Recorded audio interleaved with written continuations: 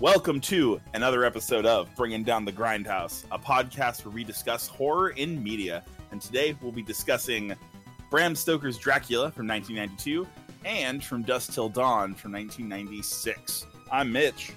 I'm Murr. And I'm Jonathan. I believe we're starting with From Dusk Till Dawn today, Jonathan? Yeah, no, it'd be a good place to start. I feel like it's the less serious of the two. Not quite so melodramatic. It's like two movies in one movie. It really is, because it starts off like completely different and then just goes off the rails as soon as they end up at the bar. It starts as a really serious bank heist movie. Right. And it's like tensions are super high. And like it's pretty like, I don't know, it's schizophrenic at some points. But then once you get to the bar and after you have the strip tease, that's when shit hits the rails and you go full Sam Raimi style, like over the top Robert Rodriguez action horror. Right, exactly. Where should we start with this for the production notes for it? This fucking movie's budget was $40 million. I didn't know that. Jesus. At the box office, it made $215.8 million. Oh, God.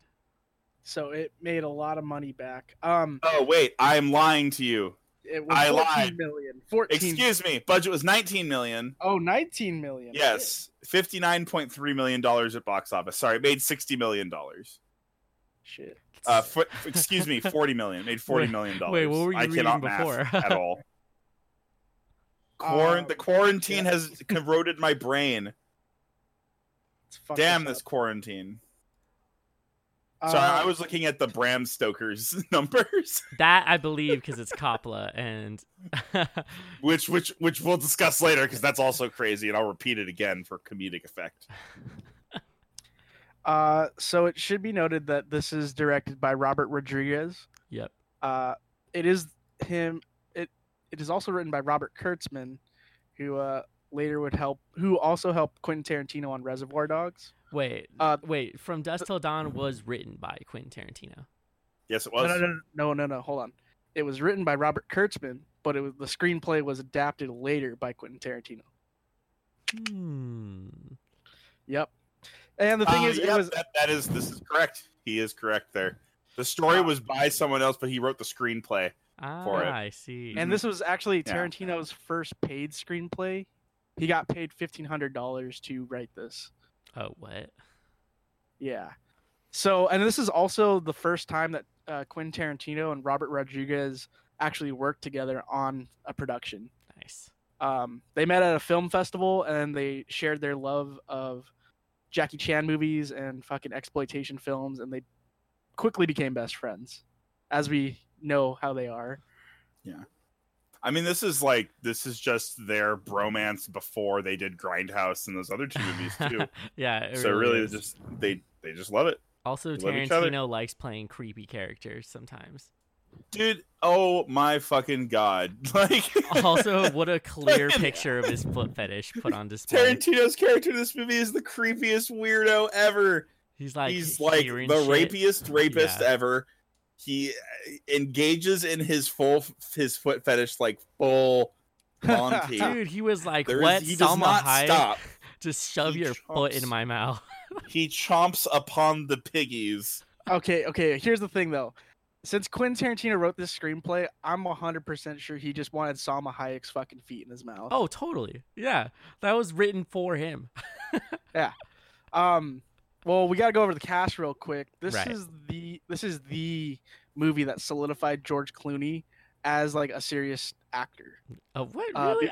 Because before that, he was mostly working on ER. Oh, yeah, that's right. So this was one of those movies that like showed Hollywood, hey, George Clooney's gonna be some hot shit. You guys better listen. Quentin Tarantino obviously is Richard Gecko. These are the Gecko brothers. These are the ones who did a heist, and honestly, I gotta talk about their numbers real quick because these are not amateur numbers. Killing 5 Rangers, 8 police officers, 2 civilians, and taking 1 hostage.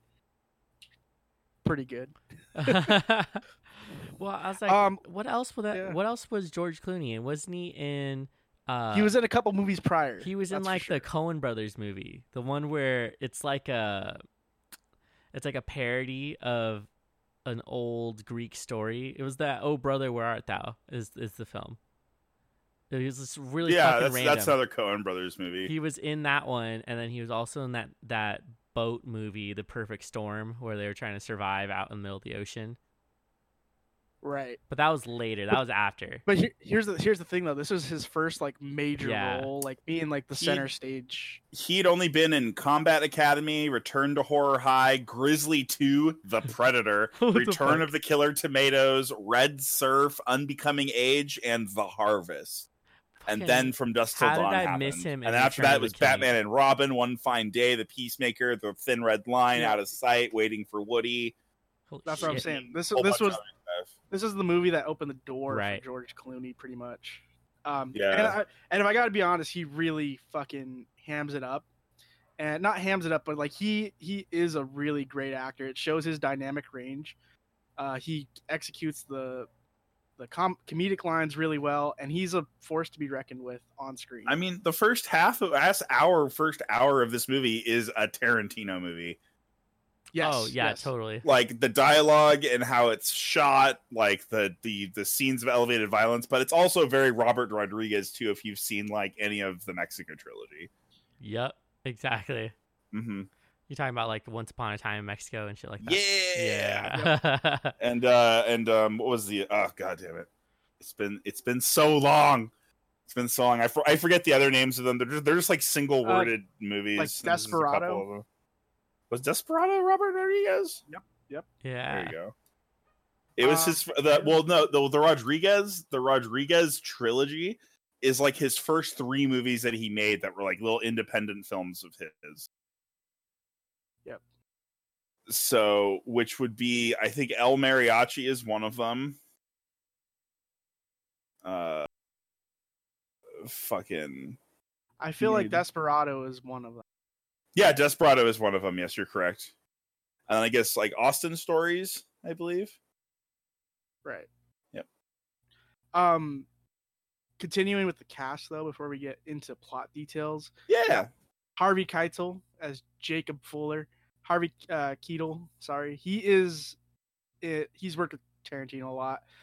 You mostly recognize him from Pulp Fiction as well as Reservoir Dogs. He's also in the Grand Budapest Hotel by Wes Anderson. Wait, which character is he in? He is Jacob Fuller, the priest that has lost faith, and he like is the dad of the group. Oh yeah. Okay, now I know who you're talking about. I had to think about that for a second. Now we have his daughter, Kate Fuller, played by Juliette Lewis. So she got the part simply because she was friends with Quentin Tarantino, and she was like, "There's not a lot of lines. I kind of want to do some weird shit. Let's do it." Funny enough, though, Scott Fuller, the elephant in the room, Ernest Liu, this is his only acting role.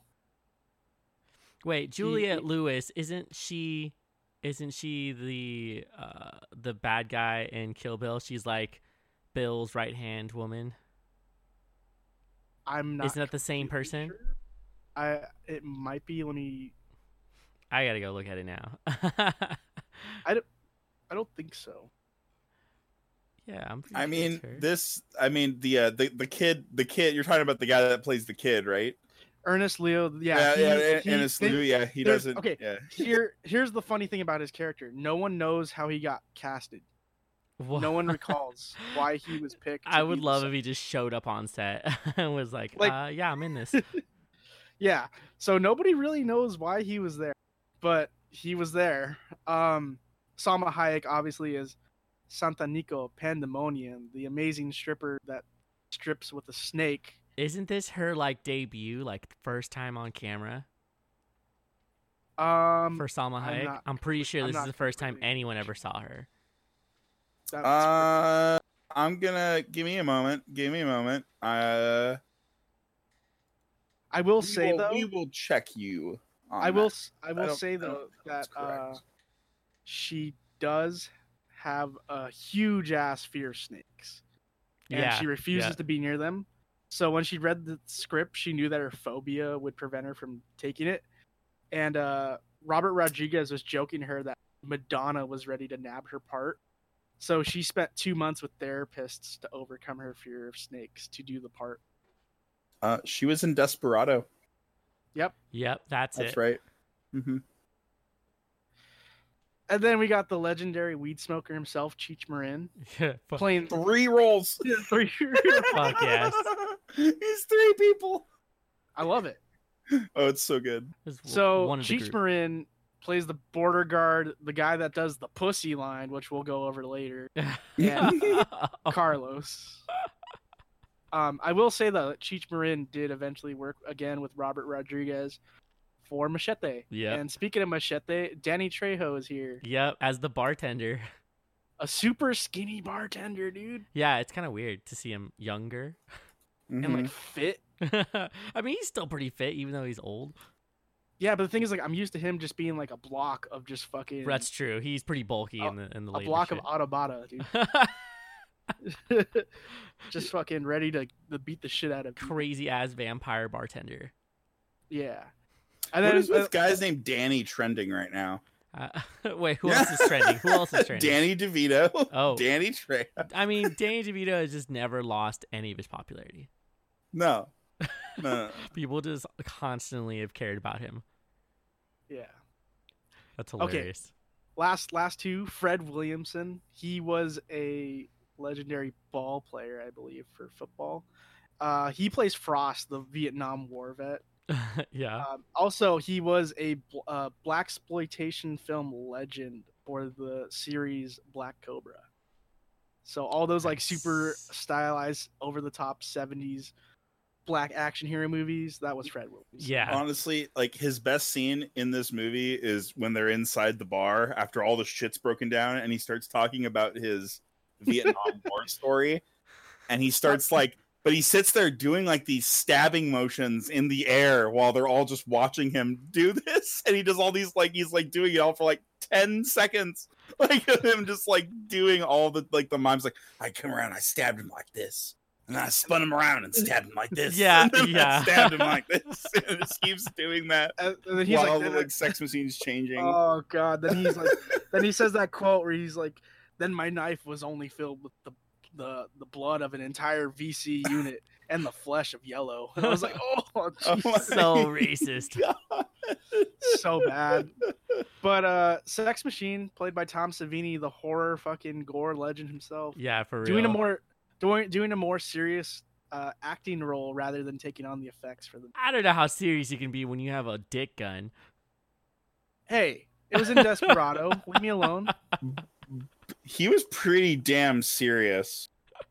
Okay, when I mean serious, I mean just being a fucking badass, alright? That shit was so weird. Even yes. Okay, but like him using the whip, Tom Savini actually knows how to use a whip. Yeah, that's real. Yeah, he's actually trained to use that thing. That's wild. As well as I hope he's trained to use that cock gun. It's probably how does that work though? What is like? How do you direct it? Like, is it like hip movement? Like, what's the? He just looked at it. What's the controls? It's a telepathic connection. It's gotta be. It's gotta be telepathic. He attuned to the item, and now it just responds when he thinks he wants it to respond. I want to call it the love gun in reference to Kiss. Jesus. You know what? With all that leather and studs and whatnot, it's pretty Kiss-like. Yeah, for real. Yeah. You've pretty much got him there. But speaking about music, here's a fucking piece of trivia for you, Mitch. What? Yeah, I think you're gonna like this fact too. Shit. There was a music video for a band called Rammstein for the song Engel, and it is direct homage to this film. Huh. If you've ever seen that music video, it is vampires, blood, guts, and fucking sexy vampires. Damn, I'll have to go watch. I can't believe I haven't seen that music video. I really like Rammstein too, but I can't believe I have not seen that music video. You are the biggest Rammstein fan I know, so I just wanted that you know, yeah. I know people that are way bigger than me. Nice. So I don't want to take any credit for that. I don't want to be known as the biggest Rammstein fan ever. Fuck. That's just not the truth. But yeah, so before this movie was made, there were supposed to be a certain amount of cuts because they didn't want to get the the NR-17? NC-17. NC-17, yeah.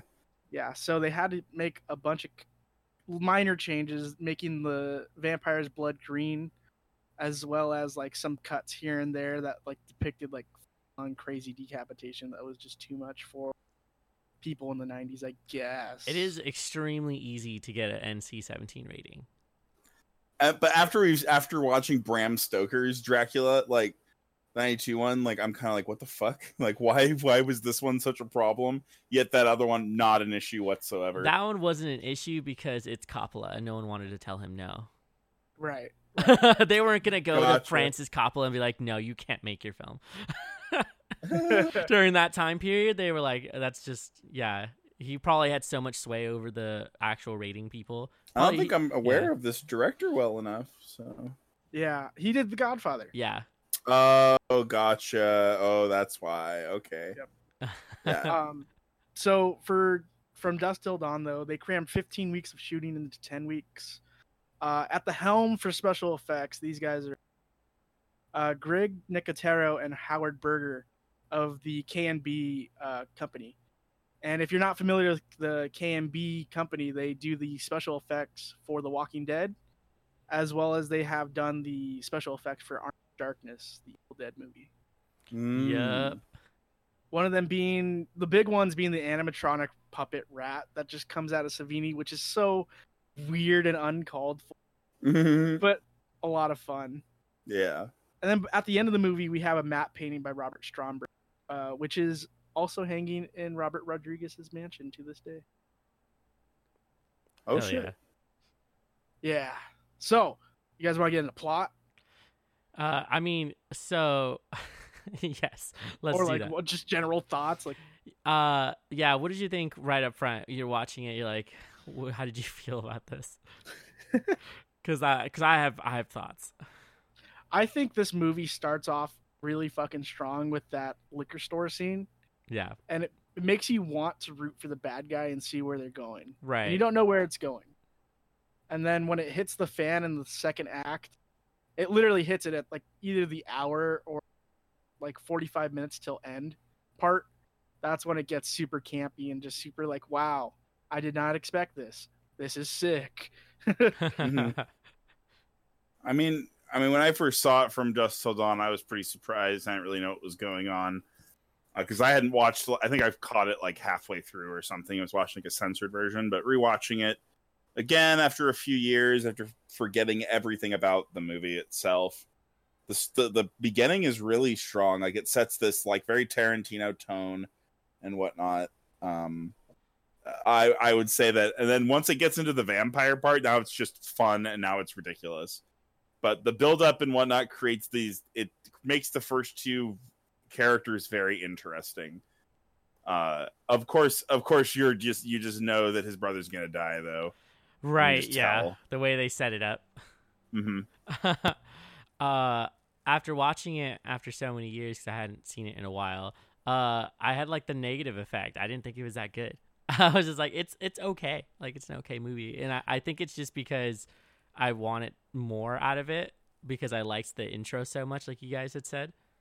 And then I feel like at some point I was like, oh, this is really cringy. I don't know if I want to watch the rest of this, but it's still Really? enjoyable. Like what made you cringe? Just like, well, it's like I already said, the dick gun, and then the like over the top like stereotypical characters that they had in there. Like the blackest of black dudes in the fucking movie is like they're basically making a parody of like the blaxploitation character that they had in like early 70s 80s movies. And then just Yeah, but I mean, like that's what he was doing though. right, yeah. I mean, I just didn't really like it that much. I feel here's the thing, like you could argue that this thing could be cut up into two separate movies. Like Yeah, right. You could say this right here should be a heist movie that turns south for brothers, and then you could also be like, or it could just be a fucking vampire movie. I think it works to its benefit that it's both, because it throws you overboard and you don't expect it the first time, and the second time you see it you're expecting it. It's like a serious movie that turns into a fun just Yeah, I do gotta say hang out. though that Harvey Keitel as the dad is fucking awesome. I love his dynamic in Like this he's movie. he's probably like one of the best actors in it. I was like, yo, this is because he's really really good in the beginning and actually shows a pretty good amount of character progression for how ridiculous the movie is. Well, in the movie, his wife had just died. He is a pastor. And he was like, Uh, fuck this. I'm not about to be a pastor anymore. he rejects his faith with God and goes on a road trip with his kids. Right. And basically, the entire movie is him just not hating God, but like coming to terms with his devotion simply because it took away his wife. And she did not die a painful death or a painless death. She like got crushed against a tree and like bled out for 6 hours. And so for someone that's devoted their entire life to God and like becoming a pastor and getting ordained by a ministry, it must hurt because when everything happens, when you're in that kind of religion sect, you kind of see that, everything happens for a reason and God has a plan for people. And so for him to come to terms with his wife's death, it's like God basically saying like, yeah, I really want you to suffer. Oh, pretty much. Yeah, that was like one of the main things that was super serious about the film was like this pastor pretty much just getting broken because of what happened with his wife and then him having to like find his faith again later in the film to actually bless some weapons. Right. So it was And just like it works well because the entire movie you could tell he hates these brothers. He doesn't totally. like how Quentin Tarantino stares at his daughter. Right. Even though like he's fucking schizophrenic and like just thinks that the shit. daughter's coming on to him. Like, will you eat my pussy? And he's just like, That was so weird. That thing you asked last time that you wanted, I can do that. Yeah. It's just like, what did I ask? I didn't ask you for anything. Oh, you don't really ask me? Super slimy. But yeah, he's weird. He doesn't like these people, and by the end of the movie, I like how George Clooney goes to him and says, I don't want to hear about how there's no such thing as fucking vampires. I don't believe in goddamn vampires, but what out there is fucking vampires. And he's basically like, so if there are vampires, then that means that they're hell because they're coming from there. And if there is a hell, by God, there is a heaven. And if there's a heaven, your wife's in it, and you need to get the fuck over it, and you need to bless this holy water because ain't shit worth to me if you're a fucking what did he say? A faithless preacher. Yep. Yeah. There's no reason to have a preacher if he's faithless. Is basically what he tells him. So then fucking Harvey Keitel basically just dusts off his shoes and gets ready to fuck some zombies. Fucking takes out a shotgun and what else? Like a bat? Yeah, he just makes a cross out of it. Makeshift fucking cross. But the I gotta mention the intro kill because that intro kill was fucking tight though. Wait, which one? The fire one where like he's like, on the count of 3, I want you to shoot all the bottles from behind him. Fucking he kicks the shelf, lighter fluid and toilet paper fall into his hand just so cartoonishly. It's amazing. Right. Yeah, and then he just like squirts it all over the toilet paper and tosses it in there while it's lit. The dude's on fire and he's shooting at the dudes. Yeah, it's fucking great. So fucking good. And then, we go off. We have like a Texas style, blues style soundtrack to accompany us while they go to the motel. And they have a hostage with them as well. Right. So this is where this movie gets sort of complicated because there is really dark. Yeah, it gets dark as hell because he like violently rapes this woman and kills her. But like you don't see any of it. You just see like the aftermath, which is her body like all fucked up on the bed. And I was like, oh my God. Like it's just so jarring when you're watching it. And I was like, what? Why? Why did they do this? But it was to like show watch him some TV with me. Right. That was. It's like it's funny to start and then you're like, oh, this is not good. I think it was supposed to show that, George Clooney's character is a professional. He even fucking says, I'm a professional. I steal shit and I get the fuck out. I do not murder people. I do not have to. And I do not rape people because that is not who I am. And he's it's obviously he's trying to help his brother out. He even makes sure that he gets his fucking retainer in so he doesn't chomp on his fucking teeth. That's just so weird because he treats him like such a small kid during the whole film. And it's like, it's meant to show his brotherly love for him, where it's like, oh, just raped and murdered someone, dude. Let's just get out of here. It's like, yeah, I can't. What the fuck is wrong with you, Richie? Yeah, he even gets mad as fuck. He's like, what the fuck is wrong with you? Like, he went to go get He like burgers. slams his head against like the wall a Yeah. couple times. Like, what the hell are you doing? Sort of deal. And we're introduced to the family coming in through our. They don't want to stay at a motel, but, Jacob needs a real bed to sleep in. Yeah. That's what he says. And then Quentin Tarantino. This is one of my favorite parts of the movie is when, hey, me and my lady friend don't have an ice bucket. And he's like, can we borrow yours? He's like, yeah, sure. Pulls up the handgun. He's like, what's this? Punch. George Clooney comes into frame, punches him right back onto the bed. It's so good. Love that shit. That's fuck. He has the creepiest voice too. I don't know what it is about Tarantino, but he's just creepy. He can just He turns on creep factor right when he wants to. Right, and it's super weird to see him in these like random roles that he likes to take I, up. I've never seen him build himself into a role that was a good person. God. Yeah, exactly. I mean, he's in Reservoir Dogs. What's that? He was in Reservoir Dogs. Wasn't a good guy. Was not a good guy in that one either. Nope. And then, I mean, technically speaking, he's a good guy in Pulp Fiction because he's helping them out. But he's still like a dick. Yeah. I mean, I think one of the creepy when the girl comes into the room, what's going on? She's like, and he's like, oh, we're having a bikini contest and you just won. God, that was awful. I remember that. I was like, I think I just blocked it out of my head. So Right. fucked up. And now I'm thinking about how excessive the scene was when Salma Hayek is like straight up sticking half her fucking foot in his mouth and like pouring fucking liquor down his face. I was like, damn, dude, I wonder how many times they shot that. He's just like, Well, it's the not thing- right. It's like, not she right wa- the first she wa- time. Like she didn't even practice that strip dance. That was all like freestyle. That's. But I know for a fact that Quentin Tarantino wrote, and she puts the foot deep into his mouth. Damn. I know for a fact he fucking. That's typed that fucking out. gnarly for him to just be like, I'm writing this in here. Did you guys know that when they destroyed the liquor store, that it was actually like a one shot? It was a one shot deal. Like they actually did blow it up. Yeah. Oh, I didn't know that. So they only had one take or one try. Yeah, to do they it. did one take for that. Fuck. For The them fucking- leaving it. There's actually like debris falling as they're leaving Yeah, it. I saw that. I was like, it's dude, real that stuff. looks like It's real. Yeah. That's Yeah. crazy. Well, Mitch, that's wild. I have a question for you though. Whoa. What's in Mexico? What's in Mexico? Mexicans. Mexicans are in Mexico. It's true. Also, there were Mayans in Mexico. Oh man. Yeah, ironically, so it goes from a wild ass movie to be like, oh, JK, it's actually like a temple. And I was like, wait, what?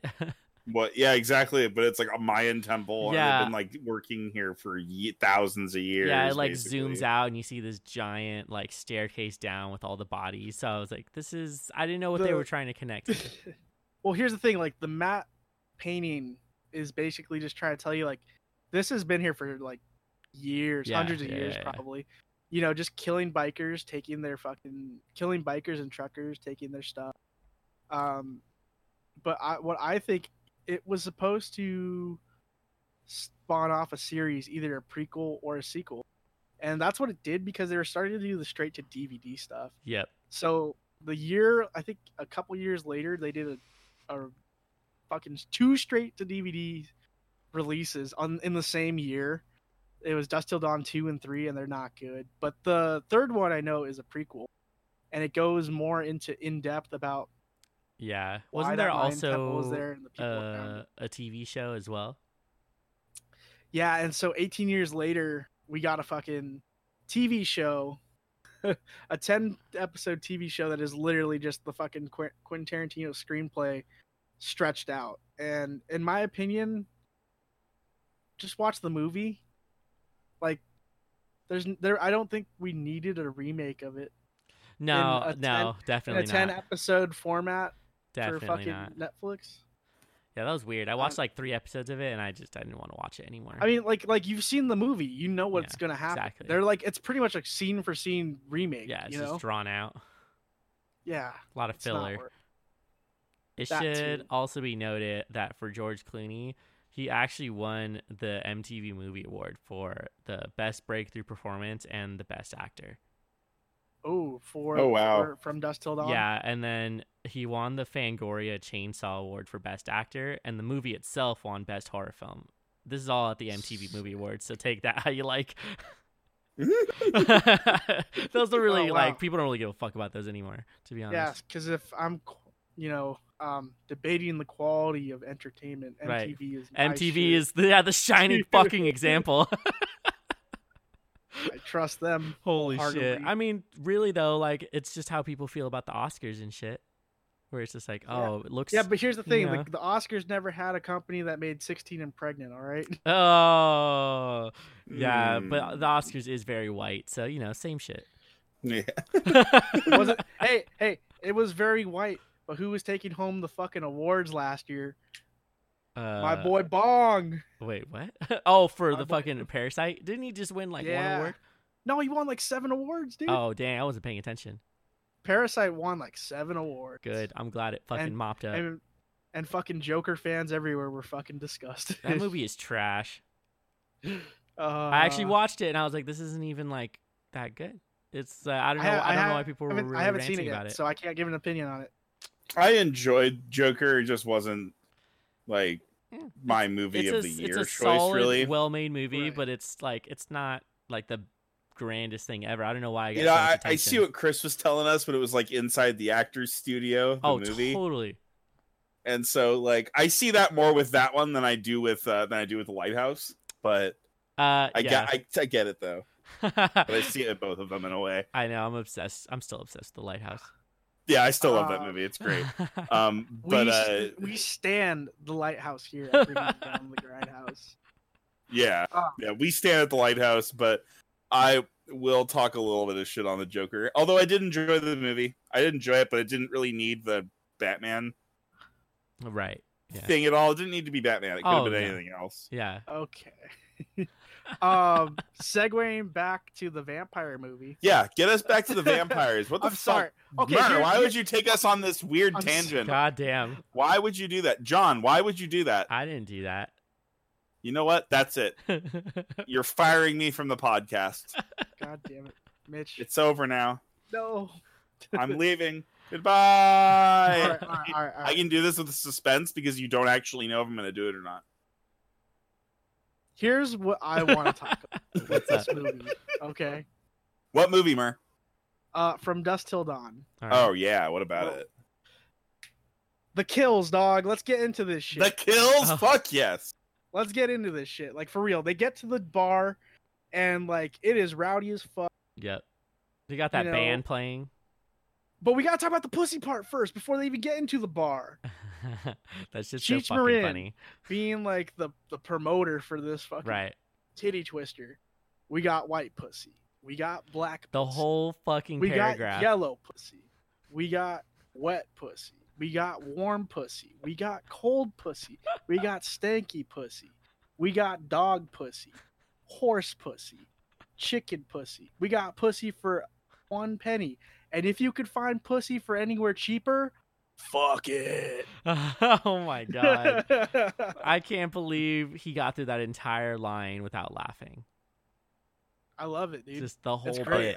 I was like, oh my god. Like everyone hope- on set must have been flipping out. I hope he gets credited as like pussy promoter on the fucking like credits. I know, I need to look up exactly what he's credited as for that character. Oh man. But we get into the bar and basically we're introduced to this ragtag team of a couple weird people. Got Danny Trejo up in there. We got a fat guy that really doesn't like George Clooney. Right. Oh, We also got- that band in there is a Yeah. Chicano rock band called Tito and Tarantula. Yep. It's fucking Oh, sick. they're They an are- actual band. They're an actual and they're- band, yeah. They are on the soundtrack as well. Yeah, also on Oh, the very cool. soundtrack. Yeah, they were on the soundtrack with like ZZ Top, Stevie Ray, and like Jimmy Vaughn. So it was like all of them were on there. It was a great soundtrack. It is a lot of fun. Then like they actually do the song for Yeah. what is it? Salma Hayek. Yeah. They do her Striptease. special song when she comes out, and then they transform too. Yeah, which is really crazy because they have like weird body parts. guitars. Yeah, exactly. Oh, their transformation's great because it's just a torso with strings over it and a head bobbling around on the end. Fuck And yeah. I really don't know how it works. And I love how they just kind of explode later on. Like they don't do anything. They don't kill anyone. They just sit up there and play, and then they explode at the end. Fuck you guys. Good night. You know. So the catalyst for this is before they entered the titty twister, George Clooney breaks the hand and the nose of Pussy promoter, and the brother kicks his ribs in. So then they come in, they want to scuff, and I love how it's shot with these like super fast frames, guns being drawn, shots being fucking taken out, knife getting stuck into Quentin Tarantino's hand into the table, and then him grabbing it and stabbing Trejo in the heart a million times. And everyone like transforming into fucking vamps. All the strippers, Salma Hayek with like a weird snake head kind of thing. Yeah, that was wild. Little reptilian. And it just gets into fucking chaos. And that's when we have like some of the best kills. We got like the sex machine with his fucking love gun. That's what I'm calling it. Love gun. He's fucking whipping people, fucking decapitating them. And then we got Frost, dude. The dude literally like turns over a table and just drops 4 strippers on the legs of it. Yo, that shit is so fucking funny. Oh, that shit was great. I really like the special effects though. I mean, like the KMB company fucking did From Dusk Till Dawn right, and I'm glad because it's one of those movies cheap. that pays tribute to exploitation and like those Saturday reels, because that's what Quentin Tarantino and Robert Rodriguez are about. Right. And so it is homage as well as a lineage continuation. Also, Danny Trejo was in all 3 of the movies, the 2 sequels. Yeah, but Danny Trejo just likes being in horror. He loves being in everything. That man does not say no to a movie. Yeah, he's like the Mexican Nick Cage. And fucking Samuel Jackson does the same shit. He just never says no to a movie. Have you seen his filmography? He's been in so many things that I've like never heard of. I'm like, I should just go watch this because Sam Jackson. Right. It's totally worth it for something like that. But what did you guys think about the like ending for this? Just kind of leaving it open like that. I thought like the ending conflict was fucking tight. Seeing Savini change into a vampire, him trying to hide it. Right. I thought when Frost turns into a vampire, it looks like Jim Henson's Dinosaurs. Oh no. Are you talking about like the fucking movie we watched? No. Like he looks like one of the characters from Jim Henson's Dinosaurs. Yeah. Oh, wait, I mistook what you said. Okay, but still funny. Like his face is like complete. It looks like the baby from Jim Henson's Dinosaurs. Right. It does though. It's really memey. I don't know. It used a lot of CGI in the movie, especially for like the blood effects, like when they dissolve. Salma Hayek gets the chandelier through her entire body and burns right. up to a crisp. I felt like this movie was, even though the film is kind of long, the story was pretty short. Like there wasn't a whole lot of complexity to it. They were just like, get to point A, from point A to point B, and that's it. And then you're going to run into vampires on the way. And that's kind of like, that was it. That was the whole thing. It wasn't like the epic long storyline of Dracula where like he loses his wife and is like, fuck God, I'm going to turn into Dracula, and then goes and tries to kidnap this guy's wife. Like it's just, it seemed so much simpler, but it wasn't too negative in that sense because it was a good action, like extravagant movie that you could watch. Right. This is that movie that makes you like root for the bad guy, and like you're on your edge of your seat the first time you watch it because you don't know where it's gonna go. Yeah, like anybody can die in that movie. And like George Clooney's character comes to the realization that he just kind of like fucked over this entire family. Oh, totally. I mean, but they do have that cool scene where they gear up. He makes like a giant fucking spear, like machine that like It's like on a stabs drill. bunch of people. Yeah, like the kid gets holy water in his balloons from the priest Fucking and great. like his water guns. The chick's rocking a crossbow. Right. It's really fun. And then you got the torso fucking shotgun, the shotgun through the torso, killing people in the back. Super. But then his brother changes, and this is where like the movie concludes with Richard Gecko's story. He was a pervert. He didn't have a lot of lines near the end of the movie. No, he really didn't. He wanted to write more for him, but he looked at the script and saw that it was already full and that there was nothing he could really add. So he's like, I'm gonna get a sick ass striptease, and that's it. His brother, though, George Clooney's character, I felt like he was kind of relieved, though, in some way. After his brother I died, could see that. like he didn't want to deal with him anymore, and he got all, he was able to get away with some money. Right. And the thing is, like, Quentin Tarantino's a fucking psychotic bastard in this movie, dude. Right. And so, like, you're kind of afraid of him, but at the same time, you're kind of like, you look at him like a little brother that's just, like, doing too many bad things. Oh, yeah, totally. So I can understand George Clooney. I love the ending, though. Shoot the fucking door, shoot the holes into the fucking thing. And then he's like, Cheech Marin comes over. He's like, hey, what's up with that, man? Were they psychos? And he's like, psychos do not fucking explode when exposed to sunlight. Those were goddamn vampires, you crazy son of a bitch. And then he's like, 20%. Because his brother's dead. My brother is fucking dead. I killed her entire family is dead. It was like, I want 20%. I want you to only take 20%. Like, right. 25, man, 25. I'm like, really? Dog. Yeah, what the fuck? I'd be pissed. And I also like that he isn't a pedophile at the end of it, because what is it? Juliette Lewis's character, Kate. She's like, you need some company, Seth? And he's like, I'm a bastard, but I ain't a fucking bastard. Well, this would be a good time to move into talking about Bram Stoker's Dracula. The visual epic that is Bram Stoker. It really is, like, it's pretty iconic in film. Just as It's like, amazing. It's so I feel like it was really complex. There's a lot of things going on. There's a lot of commentary to be made about the film. Like, Coppola was not just doing one thing with the film. He had several things going on. And then it's a remake of a classic story that's been done so many times. But here's the thing with these remakes about Dracula. None of them are really that adapted from the book. They go off, exactly. Except for Nosferatu.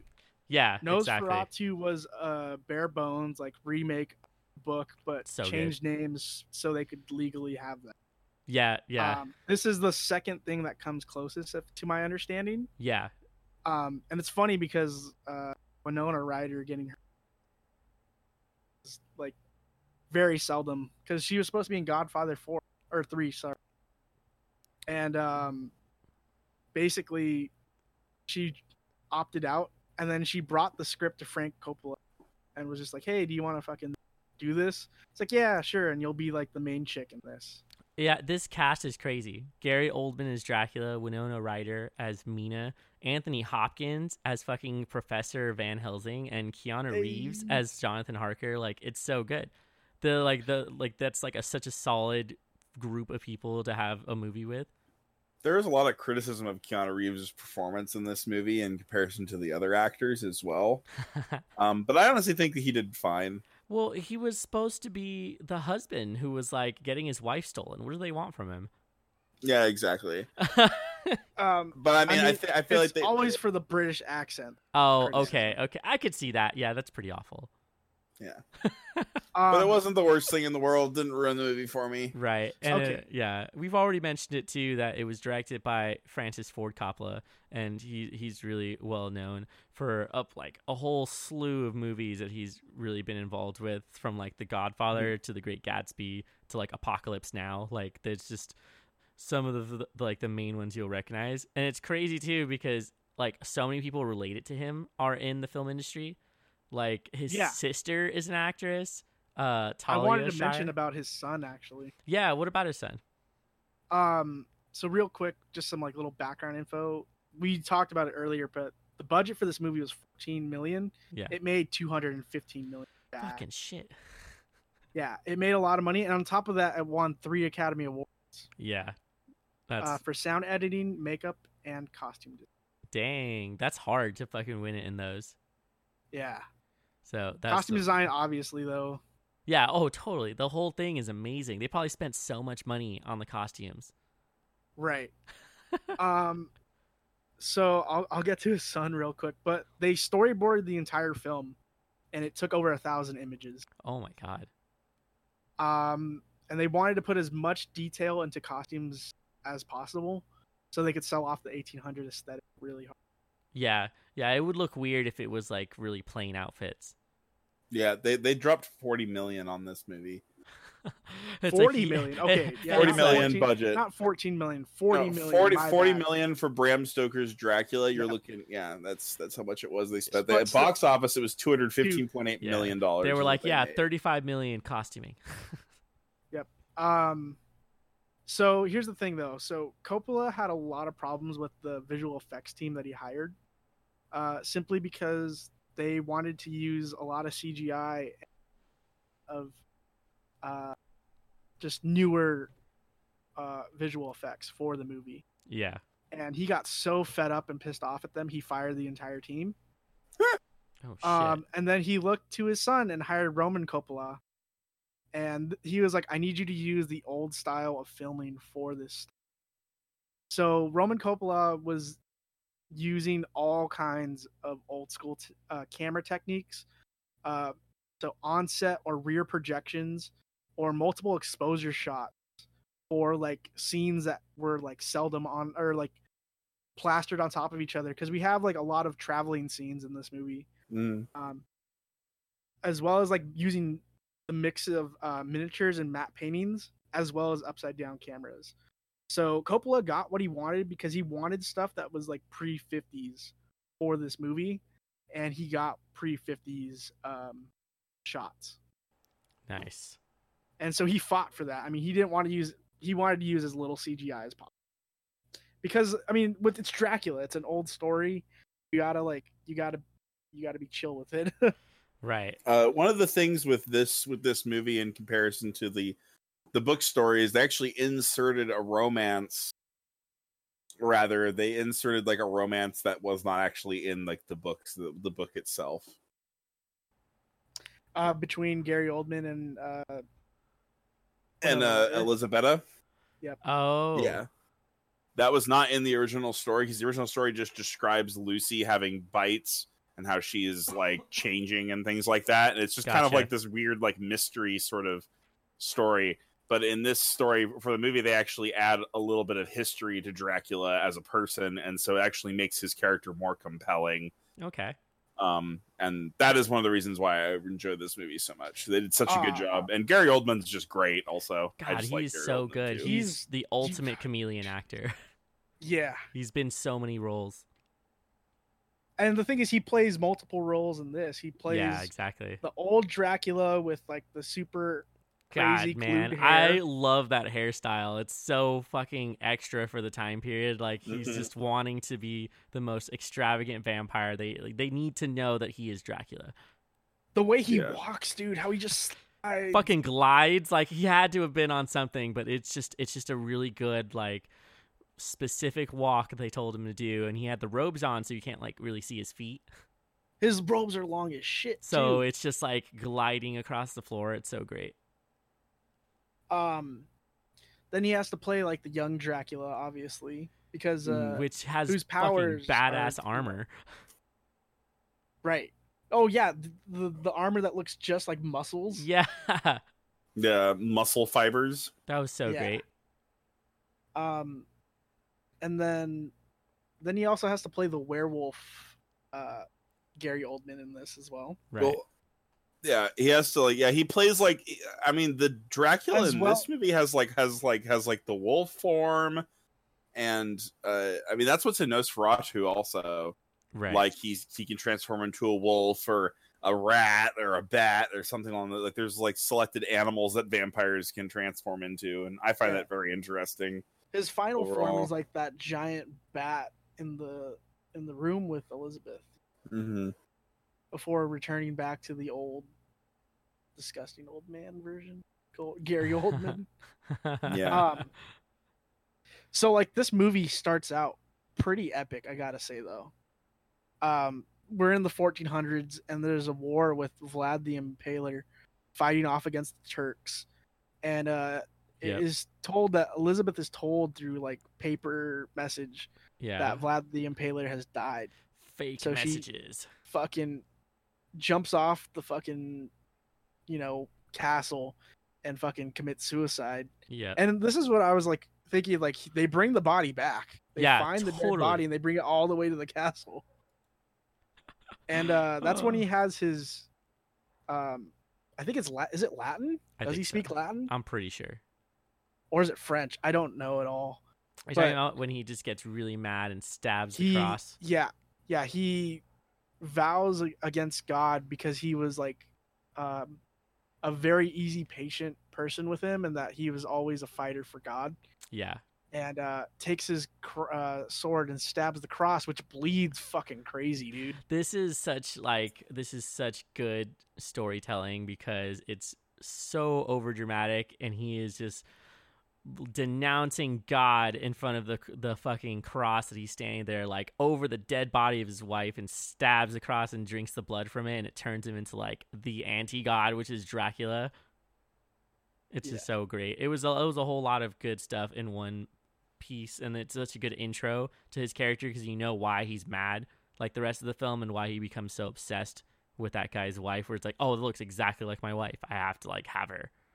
Yeah, I mean, like in my opinion, it is like a great ancestor.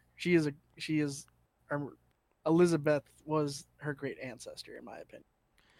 Yeah, it's like probably totally possible for something like that to happen.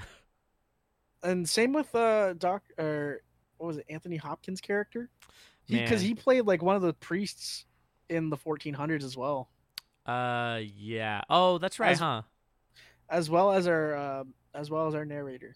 Yeah, he's so good, and he looks so much younger in this film, which is weird to say because I have only seen I feel like I only have an old image of fucking Anthony Hopkins.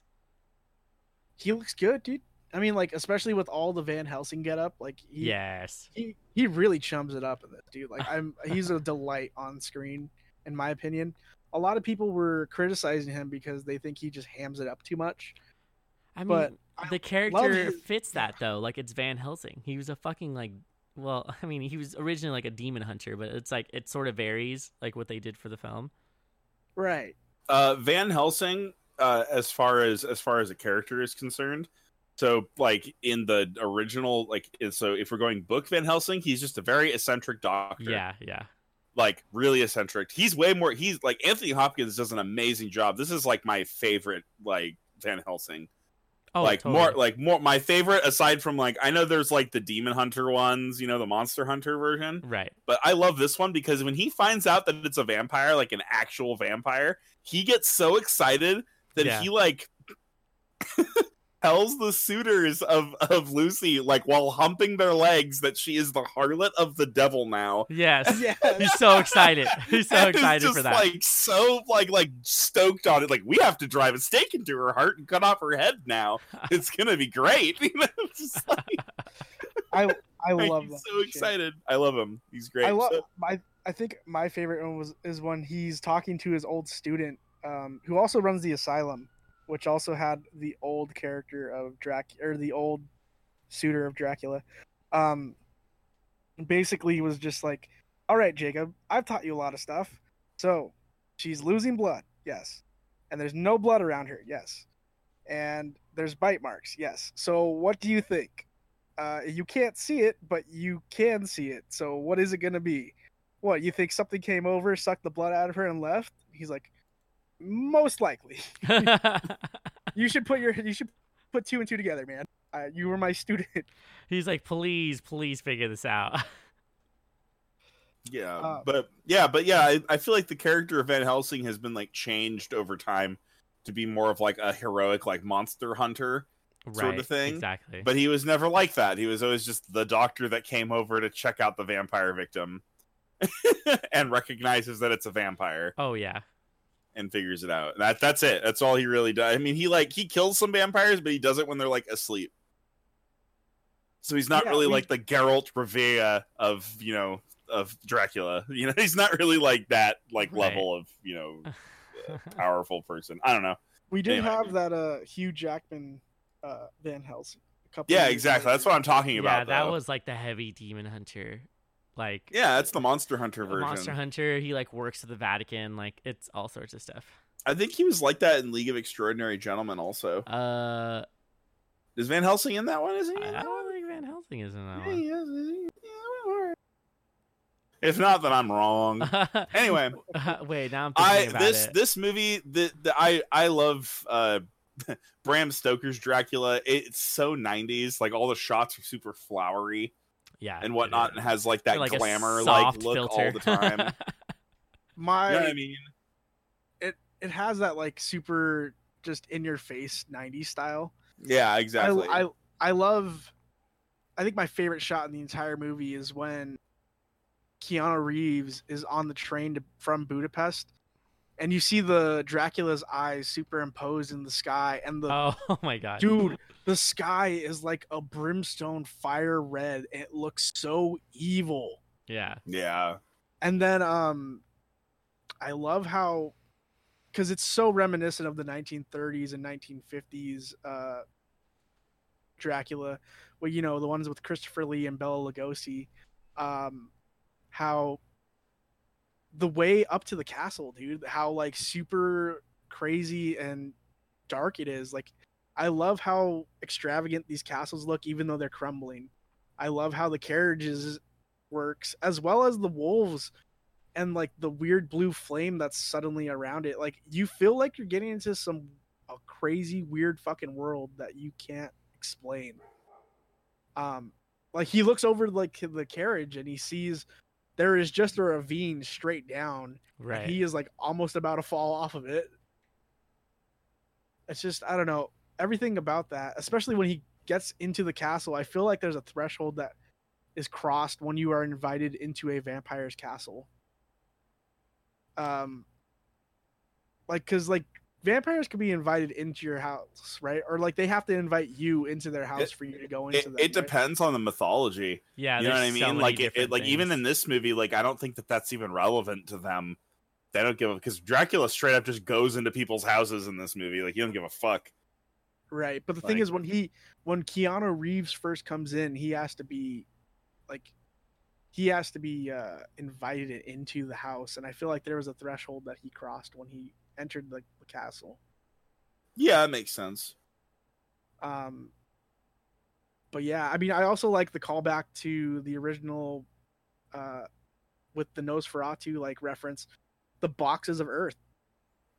Yeah, that's actually from the story. That's canon. He actually does, because he cannot like exist on not his own land, so he sleeps on the grounds of Transylvania. That's so great. Yeah, yeah, which is great. I love that. Yeah, I had this thought: if you're a vampire and like you're not rich, you're not going to be able to travel, because it takes like 10 to 15 boxes of this Earth, as well as you inside it, and like a fucking ship to ship this over around. Oh yeah, I mean, like, I have to assume that if you're alive that long, you find some way to get some wealth. You know, you guys, this is probably one of the sexiest vampire movies I've ever seen. God, you obviously haven't seen Twilight. Fuck off. Anyway, so this movie is probably the sexiest vampire movie you'll ever watch. Because the vampires in this are like erotic and shit. Oh, like when they're like, it's like an erotic feeding frenzy for them. Are you talking about his mistresses? All of his all lives. the time, all the time though. It's like every single time there's feeding going on, it's a sexual endeavor for them. Totally. Like Lucy's character. Every single time. Oh my god, she is every single time. Yeah. And also a babe. Wow. I love her intro scene. How she's Man. like, how she like introduces all three men that are interested in her to Winona Ryder. And she Yeah. flirts with all three of them at the same time. Oh my god. Yo, that's Yep. fucking Super pro fucking dope. skills. Like, what do you do? Like, that's crazy. Yeah, well, they're all suitors for her. exactly. Yeah, this That's is one of the when, big. That's yeah. one of the big reasons. All One of the competing. big deals. That's why they're all there. I mean, one of my favorite things is like I love assigning like party roles or like imagining like D&D campaigns that are based off movies. yeah. And so like the fight, like getting to Dracula's, like catching up to Dracula when he's running away from them, and then surrounding his coffin that he's sleeping in, and like subduing his like, you know, mind controlled goons. And then like when he bursts out, they like the way that they display that how strong Dracula actually is when he's weakened, by the way, is that he one shots a person. Yeah. Like he just punches a dude and he dies. Dead. He, all he did, like the cowboy stabbed him and slit his throat, and then fucking just gets one shotted by a fist. So fucking He funny. one punch man's this guy. Like, It's pretty fucking funny, man. yeah. His He just- only real weakness is that he wanted specific people to be with him, and so through all of his efforts trying to get this specific wife is really what caused him all of this shit. Because otherwise, Yeah. like, nobody would have been able to kill him. Well, here's the thing: if he wouldn't have lost his wife, none of this would have happened. Also, that. Yeah, that's really is the big thing, as well as it all started with a lie. And so it's sort of like him overcoming his grief. That's really what it is. And I think a lot of horror tries to do that sometimes, where it Right. tries to overcome some sort of traumatic event through I don't know, displaying that event or suffering through. Here's what I wanted for it. to say about the movie. Dracula's a good guy. You know, at the beginning of the movie, he Oh, I is a see. good guy. Yeah. He's devoted to God. He loves his wife. He's defending his nation. He crosses that threshold to become the deviant of Satan simply because his wife was taken from him. But by the end of the movie, when Winona Ryder's character, you know, has the final fate push of the button for him, he returns to a human form. You see it Yeah. happen, and he is allowed to go into heaven and rest with his wife. Which is wild. Like, he dies the place that he, like, turned. Right. Mhm. He has a redemption arc, but the entire ride there is so fucking. It's deviant and bloody and gory, and It's also completely different from, like, say, the Castlevania series, where, like, Dracula ends up in hell with his wife. Instead of, Mhm. like, going to heaven, they're, like, locked away in some deep part of hell. wait, is this in season 3? Yeah, I mean, you already knew that. I haven't seen season 3. I hate you. What? You know, like, never mind. Anyway. See, I hate knew that. you. You can't just spoil that for me, John. God damn it. I'm okay. Well, I'm gonna continue. Okay, hold on. May I say something though? Yeah. Since we're on the Talk of Castlevania, Yeah. is a vampire episode. Yeah. Symphony of the Night, made by Konami in 1997, 5 years later, they actually adapted the Mist and Wolf forms for Dracula Hell in their yeah. game. Because you go around the castle and then the entire castle flips, but you find these orbs that give you certain powers. Right. You are able to transform into a wolf and the Mist form, like he does in the end, where like they're destroying the Earth in London. Fuck yeah. Mm-hmm. Also, speaking of video games, there's a big reference to this Dracula movie, Conker's Bad Fur Day for Nintendo 64. What the fuck? Have you ever heard of that game? Yeah, of course. Okay, Yeah, it is. Conker's Bad Fur Day. Who doesn't heard of that? Okay, for the people who don't know, Conker's Bad Fur Day was Rare, the people who made Banjo Kazooie and such. It is their only rated R game, or rated M for Rated mature M. game. My bad. And it is so over the top, disgusting, and just really raunchy comedy. But there is a part where he has to go and meet a ancestor of his in a castle, and it is a fucking squirrel that looks exactly like Gary Oldman's character. Oh my god. And they do a scene for scene remake of Keanu Reeves eating chicken and who's the guy on the painting? Just like, Oh my god. he's like, you will not make fun of my ancestors. And then That's fucking great. it's pretty funny. But then in that story, Conker gets turned into a vampire for a little bit. No, not a vampire, a vamp squirrel. Yeah, a vamp Yeah. Vampire squirrel hybrid. Yeah, make that a Fucking magic gross. card. That'd be great if they did something like that. Just like one of the joke cards. I back it. But like it would have to be a squirrel in like the 1930s Dracula outfit, like the cape and little red tie. Yeah, Mark Rosewater, get on that shit. What But yeah, but okay, we got to go over the killing of Lucy. like how so? How over the top and crazy it is, dude. Yeah. Well, I mean, she gets turned. She starts dying. He sneaks in. He comes into her house as a wolf. Yeah. Feasts on her, but the room like blows up with blood. Yep. They must have just like threw it at the walls and It's like they put two giant balloons yeah. on either side, and we're just like, all right, light them up, and then just. I do love the amount of blood. Right. Is pretty great. Yeah. I want to see who did the special. Keep talking.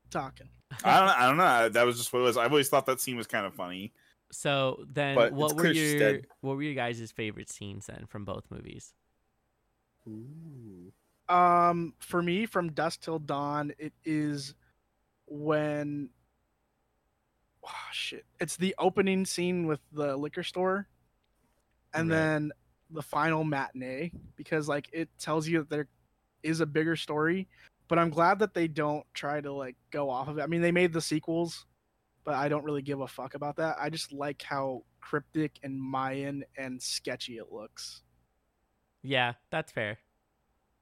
Also, heads up to like that entire fight sequence in the bar with all four of those people. You know, when they're doing that, it looks like a Left 4 Dead cover. It When they're all does. standing in front of the stage. Yeah. Yeah, when they have the four. Yeah. the four. Yep, just the four of them standing there. It looks like they're ready to go play some Left 4 Dead. Like, let's go. This is Left 4 Dead 3. Hell yeah. And then for the Coppola Dracula, which is unofficially the title of this Dracula. I gotta say, when Keanu Reeves is traveling by train and you see that evil fucking red sky and the blue eyes from Dracula, it is seriously crazy. And I love how manic and crazy his prior assistant is in the asylum. Right. There's Renfield is actually is part of, there was a Nosferatu and is also in the story. And his weird obsession with flies and spiders and whatnot has always been really weird and enigmatic to me. He is over the top and really great, and he warns Winona Ryder hey, if you are here, he is most definitely here, and he is around me. And it's pretty chilling because you know that he's a good person. He's just being controlled by Dracula. Mm-hmm. So I like that dynamic. But I gotta give it to the red sky with the eyes, because they did the miniature with the train, they superimposed the eyes over there, and they did the backlight shotting where they have the rear projection. It's just 3 different scenes glued on top of each other to make this one fluid motion. So from a filmmaking and production standpoint, that takes the cake for me. Oh, yeah, that's a good point. Yeah. Go someone else say what scenes were. Favorite scenes? Yeah. Favorite scenes from Dusk Till Dawn. Ooh, goddamn. Probably just the entire mayhem that breaks out, when the bar finally breaks out. That's probably one of my favorite scenes. When you realize there are vampires in the bar, and then everyone starts fighting, essentially. That entire sequence.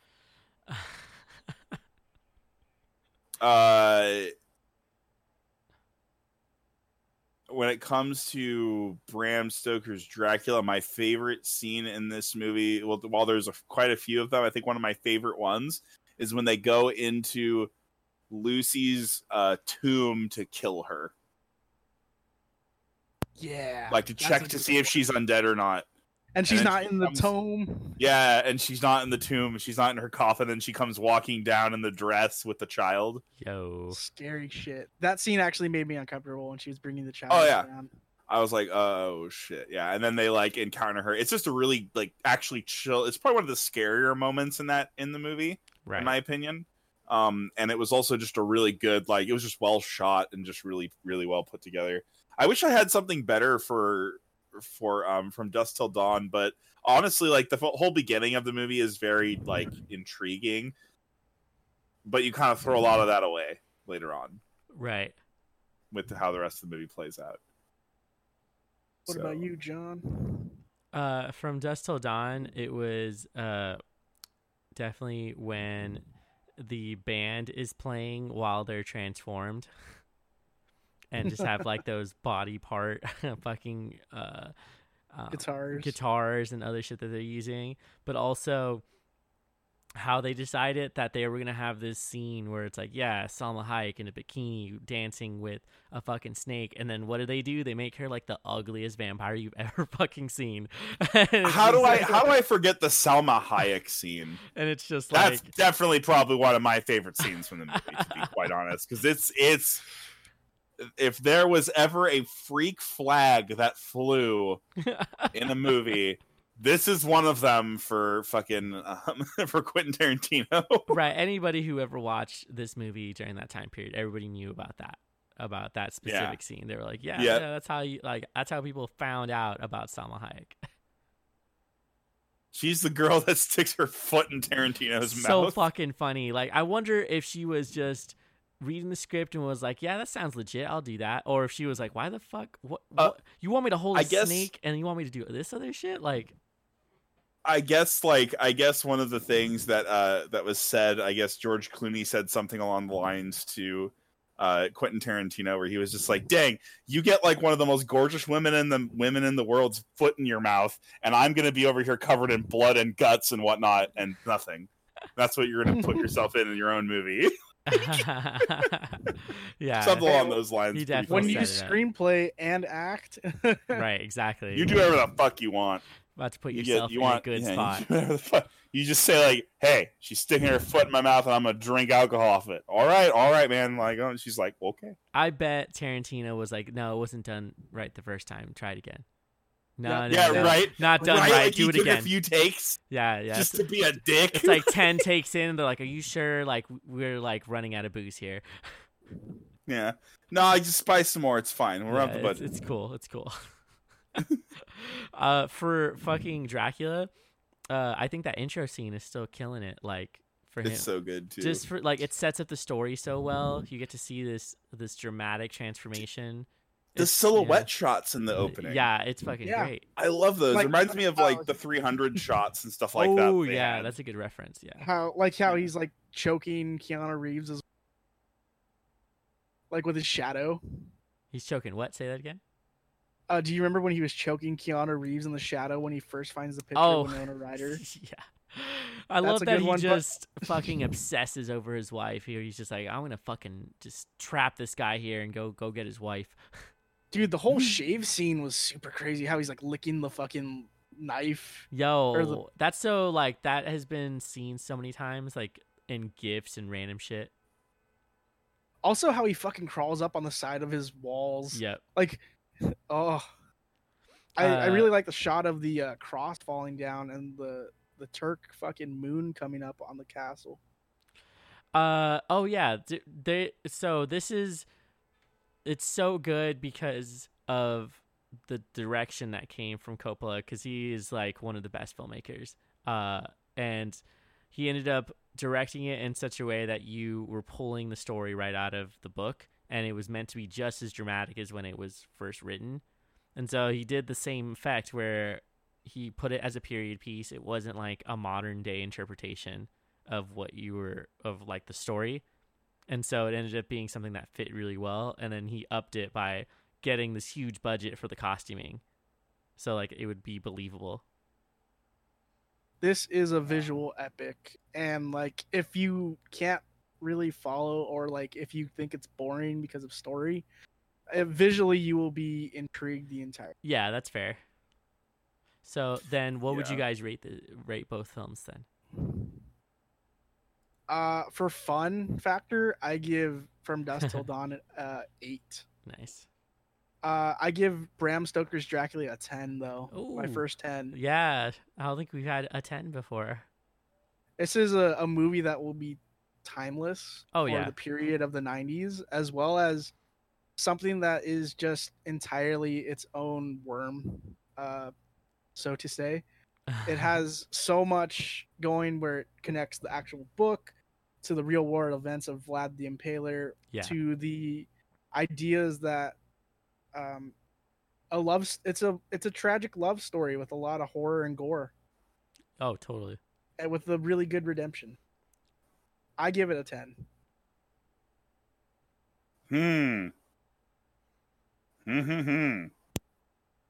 Well, when it comes to From Dusk Till Dawn, it's fun. I like the movie a lot, but it's getting like a hard 7 from me. Because I feel like it's just a little too inconsistent with its mood and change as far as like good movies concerned. But I like the movie and stuff, and I enjoy it a lot, and I don't like turn it off when I see it. There's also a couple cringe moments. That's okay. But you know what? It does keep that 7 solid, like a solid, maybe a 7.5 for killing a child and having his death be like the most awful thing like ever. So there's that. And then the kid never wanted to act again, apparently, after that scene. So good job. Damn. Anyways, Fucking up movie careers. yeah. Mr. Liu no longer acted after he was eaten by zombies, and then his sister exploded him. Yikes. All right. Kill me, Kate. You can actually in that scene when he blows up, you can actually see the vampires are standing there are just mannequins with something exploding around them.